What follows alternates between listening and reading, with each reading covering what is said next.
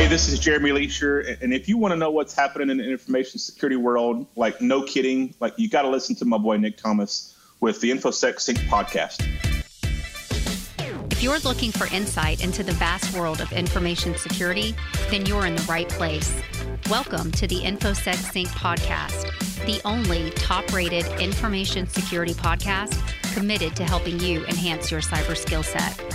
Listen in on conversations with world-class information security thought leaders, subject matter experts, authors, and more as we exchange ideas, best practices, and discuss the latest trends, threats, strategies, and solutions for your success.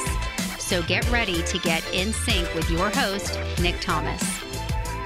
Hello, and welcome to another episode of the InfoSec Sync podcast, where we keep you in sync with the ever-changing world of information security. I'm your host, Nick Thomas. A couple weeks ago, I interviewed Jeremy Leasher. He's a security solutions architect at Axellio Incorporated and also a cyber warrant officer in the Alabama National Guard. Jeremy mentioned that he was producing a free, non-vendor threat hunting class to educate his customers, but he also wanted to be able to share the information with the cyber workforce and give the workforce an opportunity to attend. In this episode, we discuss the virtual class that is being held on May 18th through the 19th, free of charge. Upon completion of the class, Axellio will provide a certificate of completion for attendees that have existing certifications and need CPEs. A link for registration is also provided on our website at infosecsync.com. So without any further ado, here's the interview. All right, Jeremy, welcome back to the show. How you been, man? I'm good, brother. How you been, Nick? Oh, man, been good, been busy, and I see you've been busy with this this HuntED program that you've created with Axellio. Yeah. Can you tell me a little bit more about why you created this? Yeah, so on the previous podcast where we chatted, right, I've been with Axellio now for about almost a year, and a couple months ago, I was talking to him and I said, look, I'm a big advocate for training and education, right, and there's actually a huge difference between the two.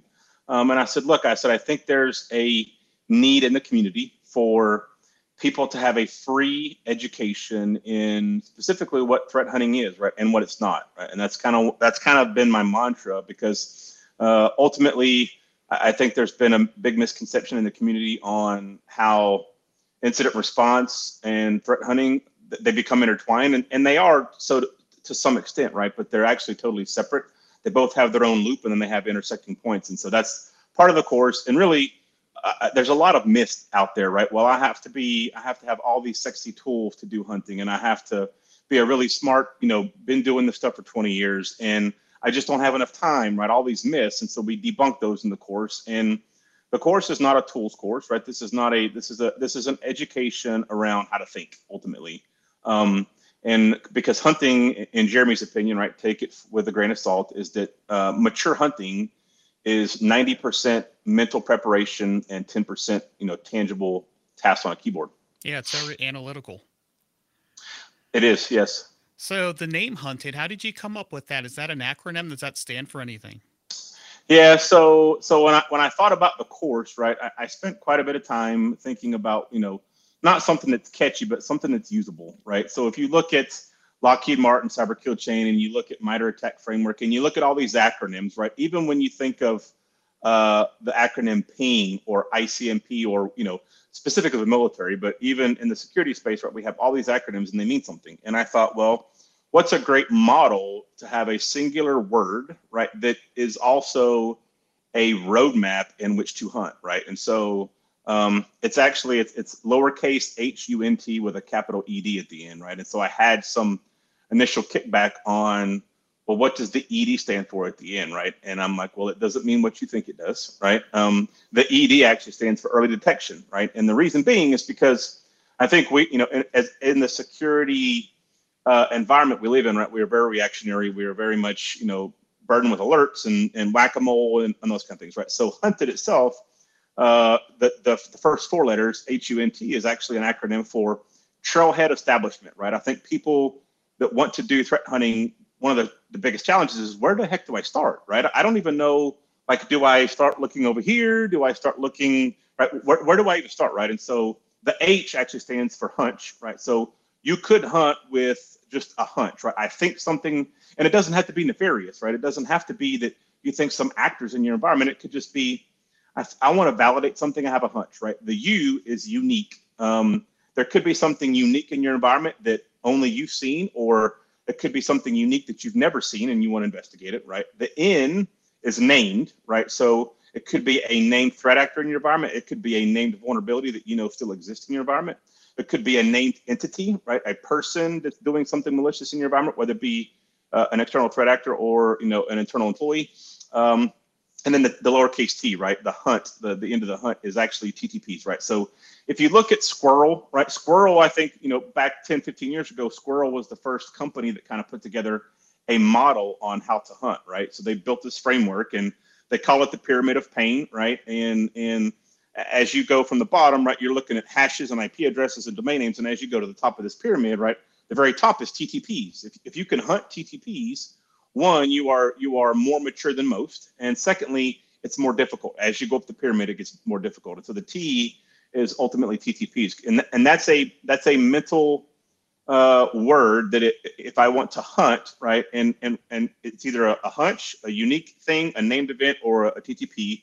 And the reason that we do all of those things is so that we can have earlier detection, right, in the life cycle. So that's why Axellio HuntED is different than anything else available out there?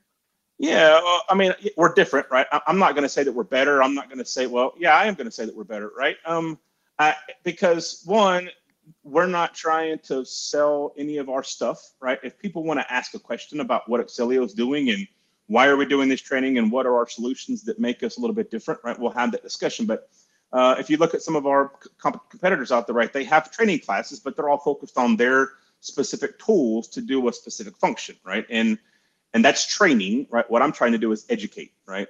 Teach a man to fish, right? And he'll feed himself forever, kind of methodology. And so I try to, especially being in the military, right? I am at the point in my career where I'm not going to always bang on a keyboard. And so my role now is to train, educate, and advise those around me, my peers, right? And if I can pour into them what's been poured into me over the last 23 years, I'm at least doing something half right. So.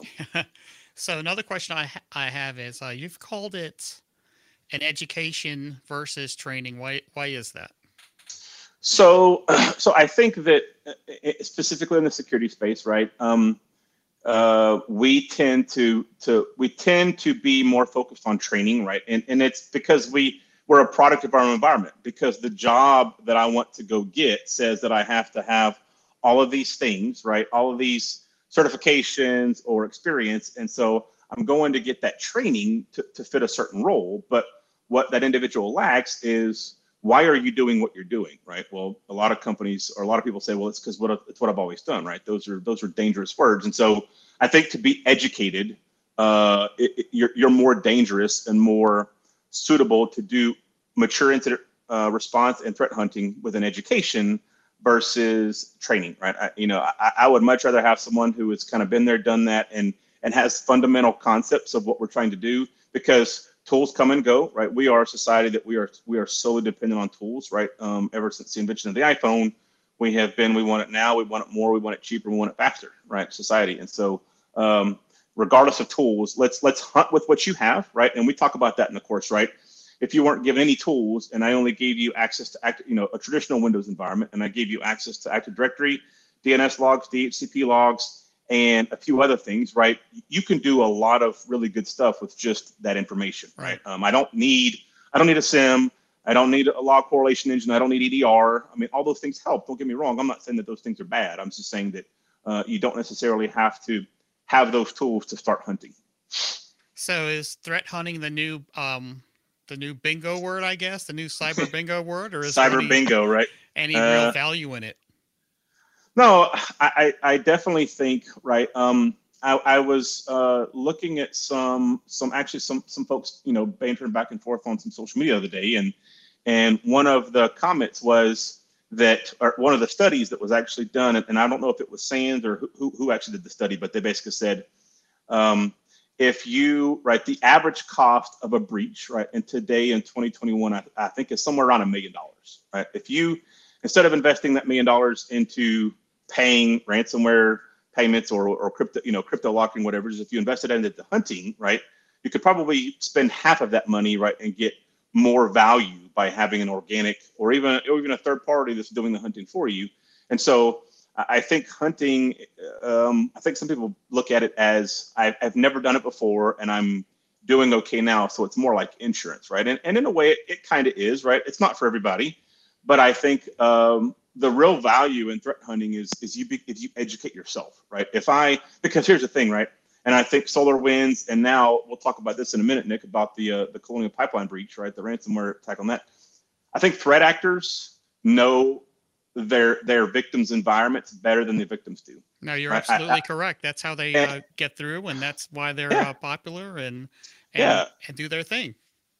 Yeah, and so so I think we as defenders, right, security, whatever you want to call us, yes, it's threat hunting, the new bingo. Yeah, if you combine threat hunting, AI, ML, GPU acceleration, and some other words, right, I think you can officially win the bingo, right? Hyperconvergence. Oh yeah, you got to mention HCI, right? Hyperconverged infrastructure too. But no, I think it's important, right? And we talk about incident response, and its importance into an organization. But I think if you go to most every organization and say, do you feel that you are maturing in your security posture or your security ecosystem, right? That most people will tell you that have a lick of sense, I could always do better, right? For the ones that really want to do better. And I think that hunting, it's not the act of hunting that you're going to find something, right? That's not what that's not what the course is about. It's not adversarial, right? There's a lot of goodness out of hunting that during the hunting process, right? The feedback into incident response, the feedback into IT about, hey, how many actual assets do you have on the infrastructure, right? Or on your domain? And IT says we have 300, and during the hunt, you said, well, we have 7,280. Where'd those others come from, right? That kind of information can be valuable during the hunting process, and I think that's one of the main things that I'm trying to key off on and educate the attendees in the course. So how do you even start doing it besides just thinking about doing it? You mean as far as building the course, or my previous hunting experiences, or all the above?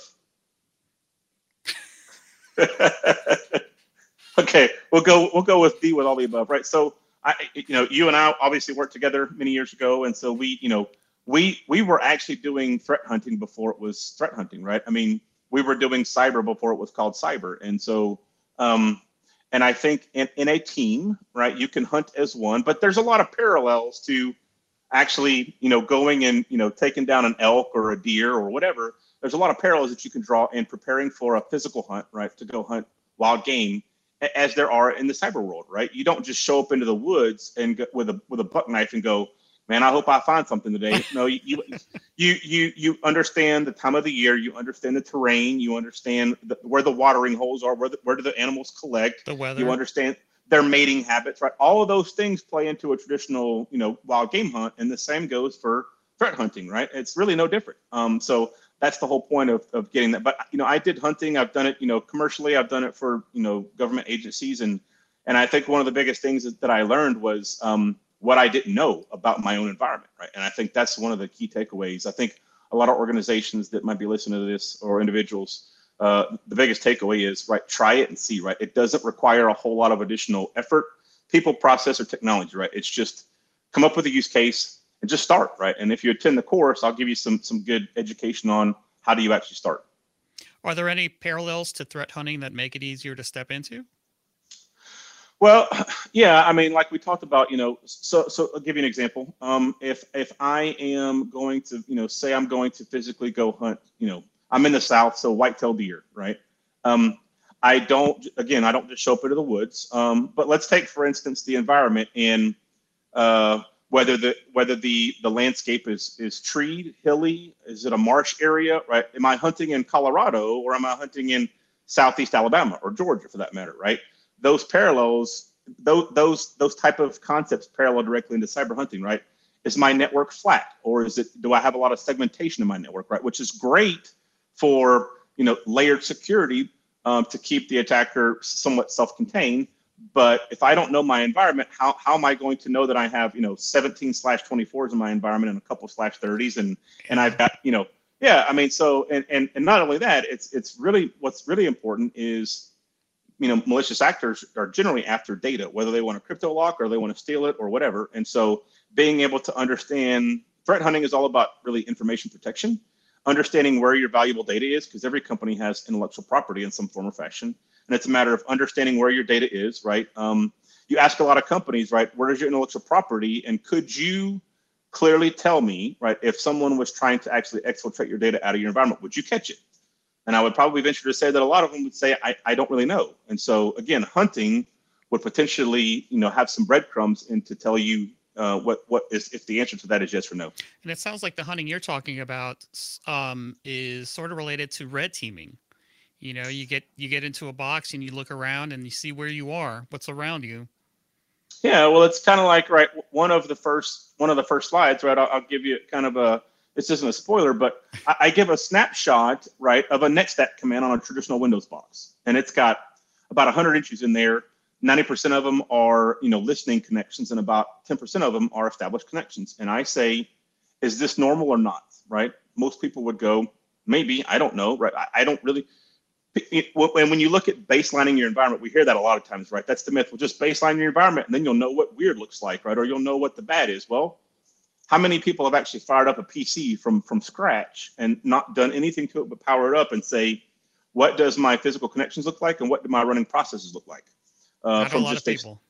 Not a lot of people, right? And so even doing simple tasks like that to say, directly after boot up, if my workstation has 720, running processes in memory, and it normally should only have 120, that's not right. It's not malicious. It might not be adversarial, but it does warrant investigating or hunting, right? So. Awesome. So let's get back to the course. So what should the attendees already know, and what can they expect to gain from attending? Well, so I would say that, the course is for any walk of life, right? Whether you are somebody who just graduated out of college, right? Or someone who's been in the industry for, longer than me, right? I am never above being taught something, right? And hopefully I'll learn something out of some of the students in the course. But I think for the people that are attending, they should have a fundamental sound understanding of a traditional security ecosystem, right? When we talk about ingress traffic versus egress, right? North and south, east, west, how you hunt and understanding an environment, right? It's much like network troubleshooting, right? Do you start at layer 1? Do you start at layer 7? Do you start somewhere in the middle? Because if it's a, if the physical Cat5 cable has been disconnected, and I'm trying to troubleshoot a layer 7 application, I'm going to be spinning my wheels all day long, right? And there's a lot of parallels to hunting as well. So I would say, everyone who is interested to attend, come. Those who have been in the industry longer will probably gain more value out of it, right? Because that's kind of what I've tailored the class to. But I think everybody should come, and it's going to be a lot of hands-on, a lot of mental questioning, preparation, but with tons of hands-on. And because Axellio is a security provider, right? We are going to focus on how network traffic, right? Full PCAP data, in our view, in our hunting campaigns, actually provides the real meat to actually engage in a hunt. Great. And we'll add the link to our website on infosecsync.com. So now let's get into current news. The big news as of today is the Colonial pipeline hack. They've got some incident responders working on that right now, but it sounds to me like they could be doing some threat hunting as well. Yeah, I don't know what Colonial and their legal team's going to provide, but I do know that our good friend, acquaintance Rob Lee at Dragos has already made some comments about that, and I think his team, because they're ICS SCADA, focused, that they're probably providing them some help. But yeah, he did a lot of media today. Yeah, he did. Right. I would expect no less of him. Right. But I would definitely say, I think, between, the SolarWinds breach and now this, I think it's coming to the realization that I think that, I can't believe that we're still saying that people think that it won't happen to them. Right. If you're the largest supplier of crude oil, gas, and a lot of those things to the Northeast, right? I think I saw it says they're pumping 5,500 gallons per day, or 5,500 drums, something like that, to New York, right? And that is a huge, right?